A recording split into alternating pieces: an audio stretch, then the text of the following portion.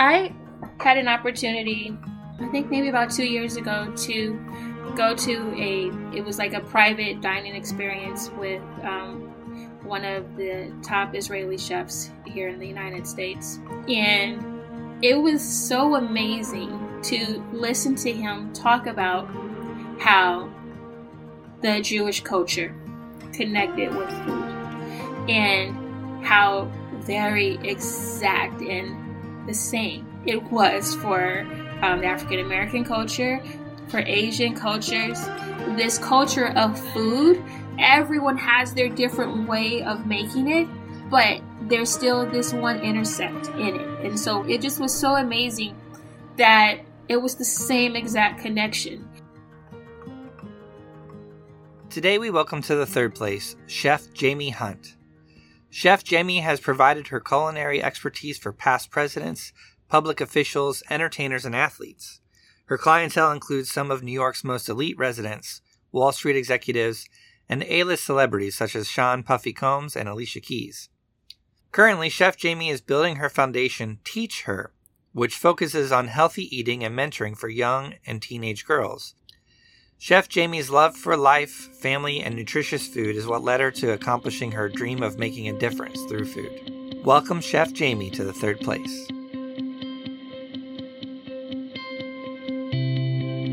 We welcome you to explore the third place with us. It is an invitation to the gray space, a space where deeper connections are fostered through challenging, empowering, and engaging dialogue. You will walk away with a deeper understanding of self, equipped to engage with others in life's complex conversations. Thank you for listening. We invite you in to the third place.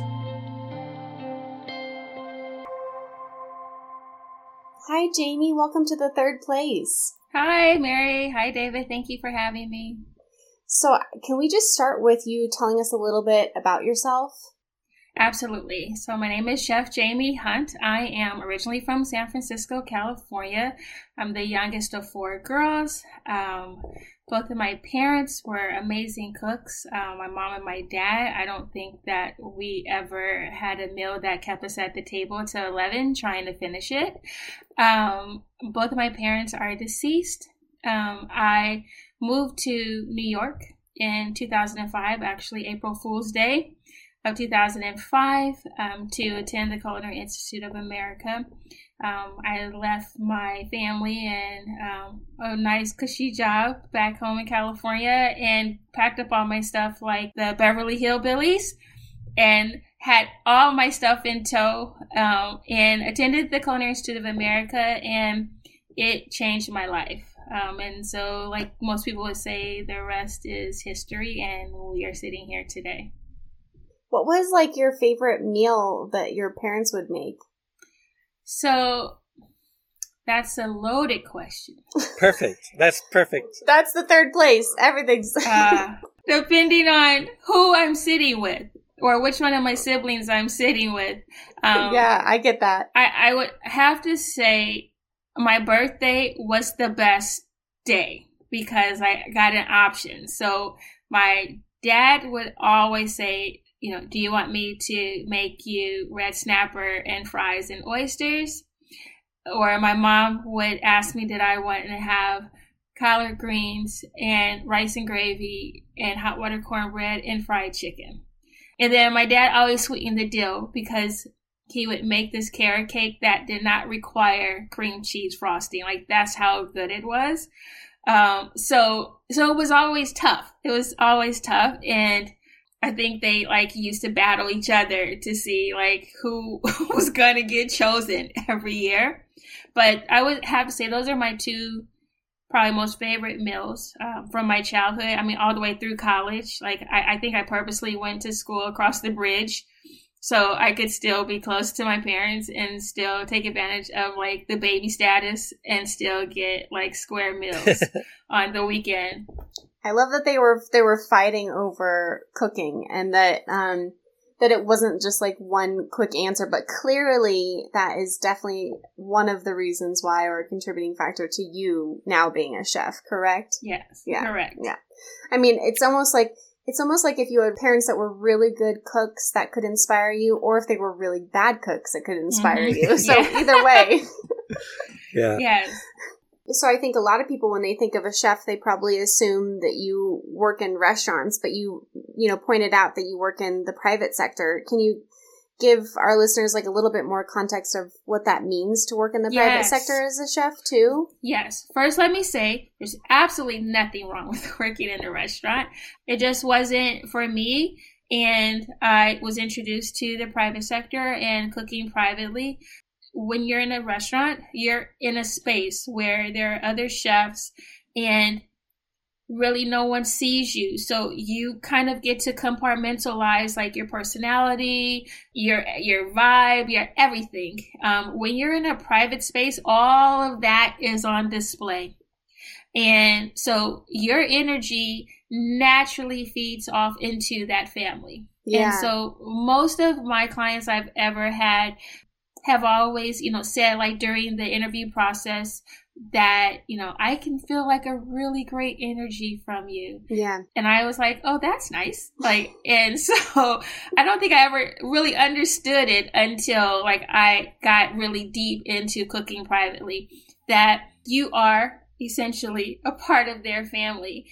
Their children connect with you because everyone hangs out in the kitchen.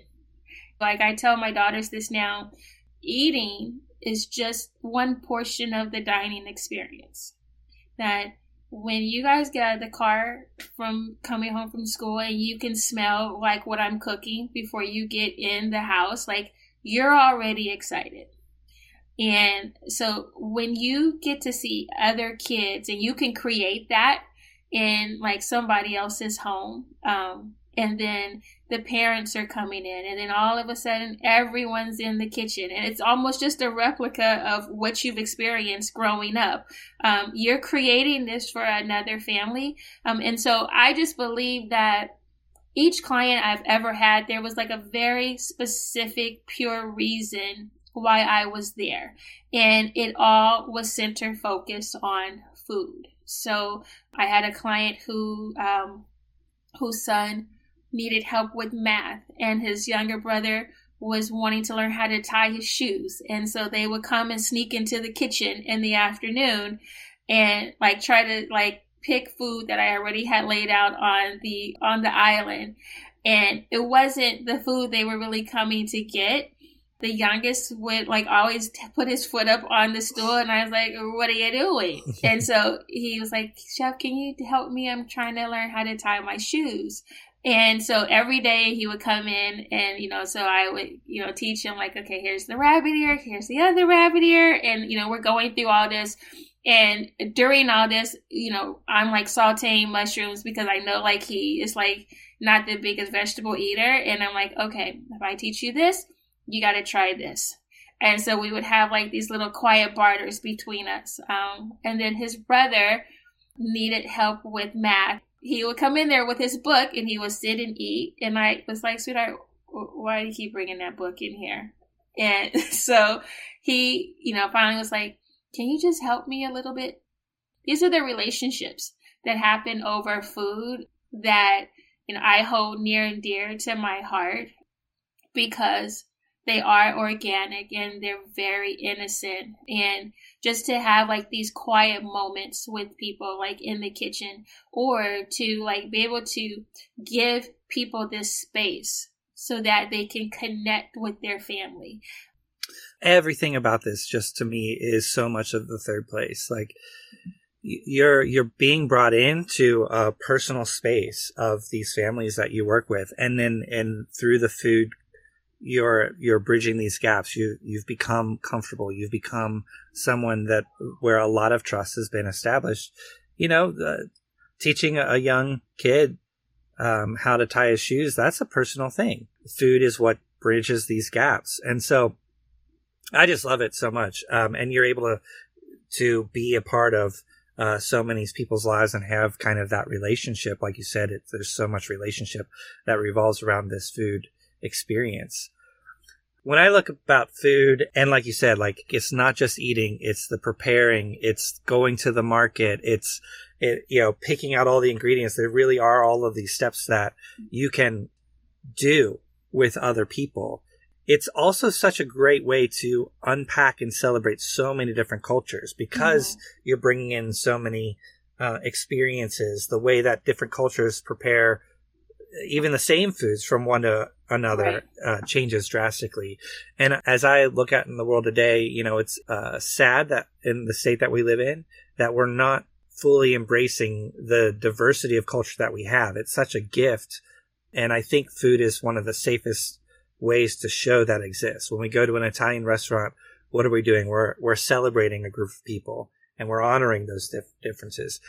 How do you see food as being this way to connect us much more with each other, to realize what we have in common as we unpack celebrating cultures? So I had an opportunity, I think maybe about 2 years ago, to go to it was like a private dining experience with one of the top Israeli chefs here in the United States. And it was so amazing to listen to him talk about how the Jewish culture connected with food and how very exact and the same it was for the African American culture, for Asian cultures. This culture of food, everyone has their different way of making it, but there's still this one intersect in it. And so it just was so amazing that it was the same exact connection. And so like, I love Asian food. We grew up eating dim sum from this one restaurant that is still standing today. And so I knew that when I started cooking, like, I was going to have to learn how to, like, make Peking duck, how to be able to fold dumplings, like how to be able, like, to make the best, like, stir fry. And, and you don't think about it. Like, you go and you eat this and it's like, oh my gosh, this came out so fast. It must not be that hard. But there are these sciences to, like, perfecting fried rice. And so for me, like when I get this opportunity to cook a culture's food that I'm not familiar with, I do like these little deep dives into, like, their culture, because I don't want to just cook it. Like, I want to understand it, because something else is going to come out of that food, like, from me knowing. So, like, having an opportunity to cook, like, different culture foods, like, you get a little bit of me and you get, like, a lot of that culture's background. And I think it's a happy medium. Having that responsibility placed on me, like, just brings out all the passions. And so you get it, like, when it comes to the table, like, that it wasn't just like, oh, okay, great, I followed the recipe. Like, no, like, I wanted to understand, like, why you salted this before you did this, and then cooked it, and then did this, and then it came out looking like this. And I want to be able to have those conversations with the people that are dining. So if the question is asked, like, I am knowledgeable of what it is that I'm cooking, and I want to feel proud of what it is that I've put on the table. So I think just culturally, I'm like a sponge when it comes to, like, trying different foods. I think that's one of the biggest things, like, between my husband and I. My husband traveled all over the country as a chef, because he worked on this very fancy yacht. So he got an opportunity to taste food from all over the world. And as parents, we have opened up our daughters, like, taste buds and their eyes to, like, okay, there's more food other than mommy's food. Yeah, so, I'm sure every parent listening is like, tell us your secrets. But right?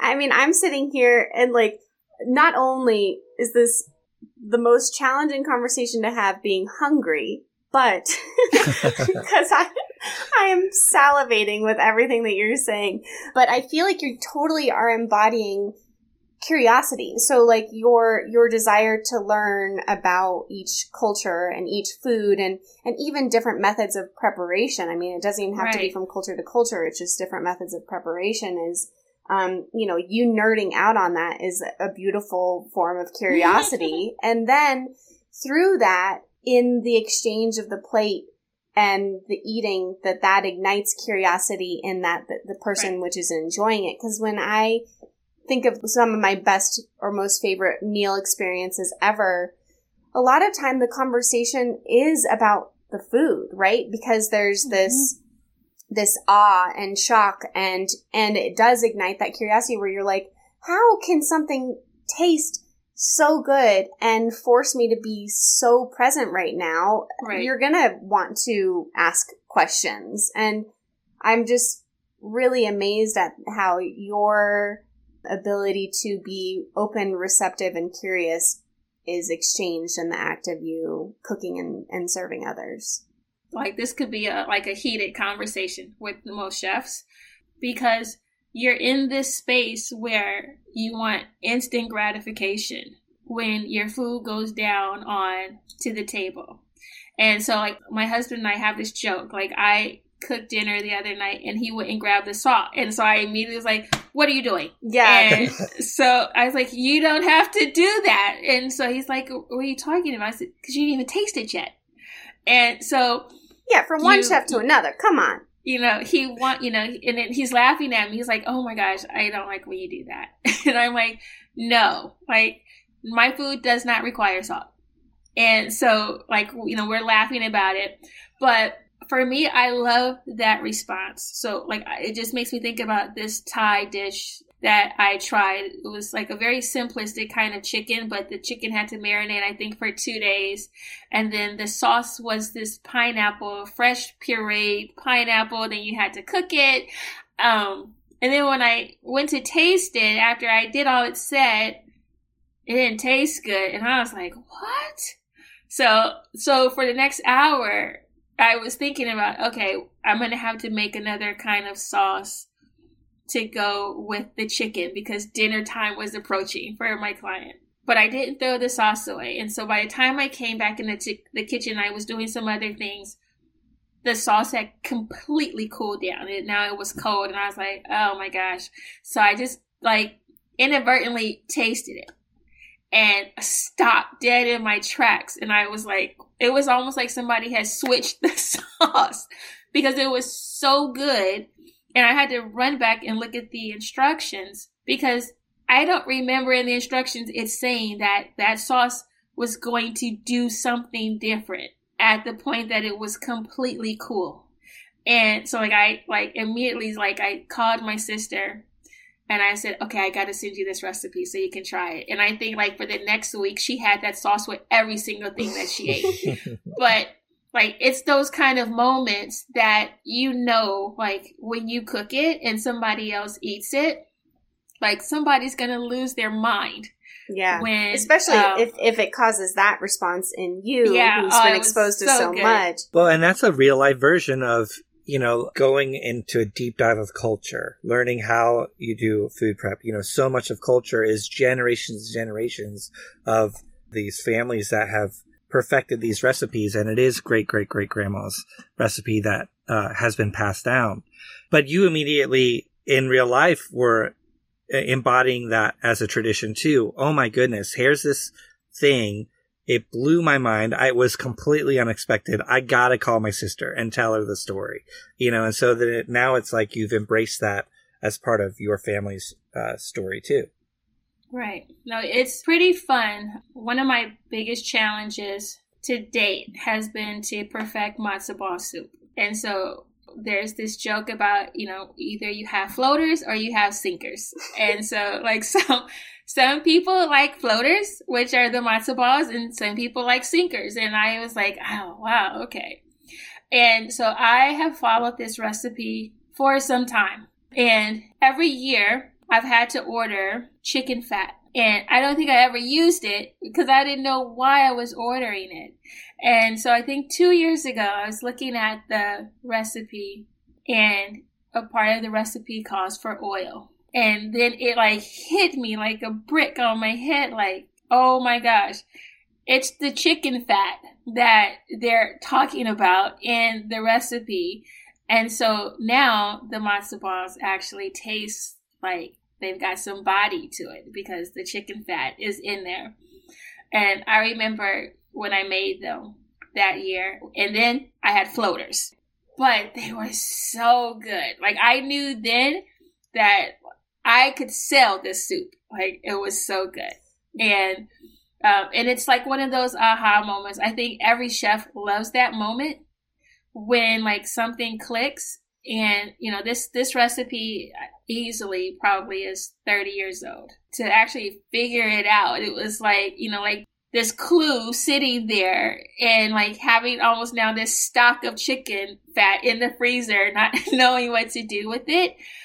And then like, Jamie, like, how did you not figure that out? And so now when I make it, there's this excitement because my daughters are like my biggest critics. And, you know, they're like, Mommy, is it time? Are you making the matzo ball soup this year? And so, you know, I'm like, yes, I'm going to make it. And they can sit and demolish like 3 bowls. And they're like, Mom, like, this is the best soup ever. Yeah. And, you know, so it's exciting. Well, and again, like, you took a recipe and you looked at it through your worldview and lens, but then you had a moment where you looked at the historical and cultural context of, wait a minute, this recipe was written and this is the fat that was available, and you applied it. And so, you know, it's this like ultra nuance of culture that you then read the recipe through that completely changed it all. So that's just amazing. So we have celebrated Passover in my family since I was a young girl. We're not Jewish, but we just had Passover. So we're recording this just right after Passover. And I never knew the difference between floaters and sinkers, but my mom does. My mom has floaters, which is great. And yes, and I had, I think I had 4 bowls, and it just is like one of the most soothing things. I actually really have a similar response to kitchery too. So the hearing you just bring context of that, I'm definitely going to call my mom afterwards and ask her what she's been doing. And I'm also just really grateful to have had that exposure to different traditions and different foods earlier on. And even though we are not Jewish, we were celebrating it because my mom loved the celebration and loved the food. And it, like, to me, like, I would take matzo ball soup over chicken noodle soup any day of the week. And it sounds like your daughters are the same. But Yes. Yeah. And so, like, you know, this last year, we've all had to socially distance, right? And we really couldn't gather in the way that we all were familiar with. And I think that really brings us to what you've started to do now, because I'm sure that that's really affected the work that you've done, especially in the private sector. And now I really want you to share, you know, what you've been doing and how you've been reinventing the capacity to gather and to continue to make third places even in this virtual space. So being a private chef and still having an opportunity to like cater. So that's what I did a lot of. And then being home and then just being like wiped out of my thoughts. And it was challenging because I think by the time the summer came last year, we usually have a very large summer party here at our home. And it's been like a tradition for the last, I think my daughter's 9, it's been a tradition for the last 7 years. And so to have like all of our friends come from like Washington, D.C. and fly in from California, and all my husband's friends come down from upstate, and people are like looking forward to like communing together and having game night and eating like really amazing food. And then for it to be taken away was like so challenging. And I think one of the things that probably hurt me the most was not being able to figure out a way to still have that connection. And so like I always laugh because I think at 1:30 in the morning, that's like probably when I do my best work. And I was up late one night and I asked my husband, like, what do you think if we created our summer party virtually? And he was like, what are you talking about? And I said, well, I wouldn't be able to cook for people, but what if I like had people cook with us, and then we still had like drinks and music. And we still like figured out how to have game night, because that's like a big thing. Like taboo is like a extreme sport with our friends. But what if we could figure all that out? And so we started working on it, and I started talking to some other people, and they were like, Jamie, that's amazing. So we created the Saturday Night Supper Club, which is for adults. It happens monthly. Last month was our launch, and it was amazing. We had guests on from every time zone across the map, and we had guests on from Portugal. It starts at 6:30 p.m. So it was midnight in Portugal. And so we were like amazed that they hung out with us the whole time. We cooked a really simple dinner, and it was amazing because we had guests that were like, I didn't even know you could do that to a chicken. And even my sister said, Jamie, that was like one of the best chickens I've ever had in my life. And then we had a mixologist that came in, and he did a mocktail. It was called like the guava basil smash. And so he did the cocktail, and then he elevated it like if you really wanted to like go fancy, and then he took it all the way down to a mocktail if you didn't want to have alcohol in it. And then we had games throughout the night, and did like giveaways, and then we played a new game, and our moderator like created like the board for it within Zoom. And then we were done in 90 minutes, and it was such fun. And like I felt almost, minus all the work that I typically have to do for my summer party, but like I was so excited. And we had started a cooking class for kids earlier in the year called Kids in the Kitchen, and I felt accomplished. Like I had this opportunity to connect with not just adults, but with kids, giving kids an opportunity to cook and be in a space where they could learn about food. And I try to create like literacy and math, reading, public speaking, science, all in cooking, because all these things are happening when you're cooking. And so this month will be our third series, and we're making pizza. And so the kids last month, like I try to give them like a little bit of the say-so in what they want to cook. And last month they did macaroni and cheese, which it wasn't out of the box. They did it from scratch, and I was impressed because these kids made a bechamel sauce and added cheese. I know some adults that cannot accomplish that. And so we had a 7-year-old to 11 years old on the call, and they crushed it.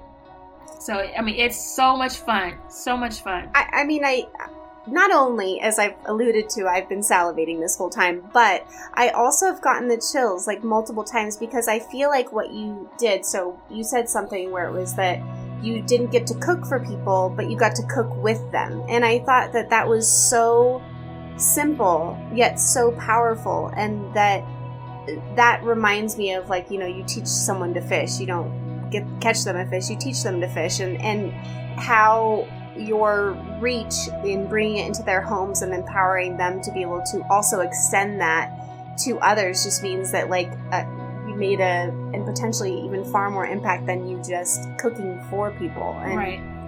Yeah. So I'm just in total awe.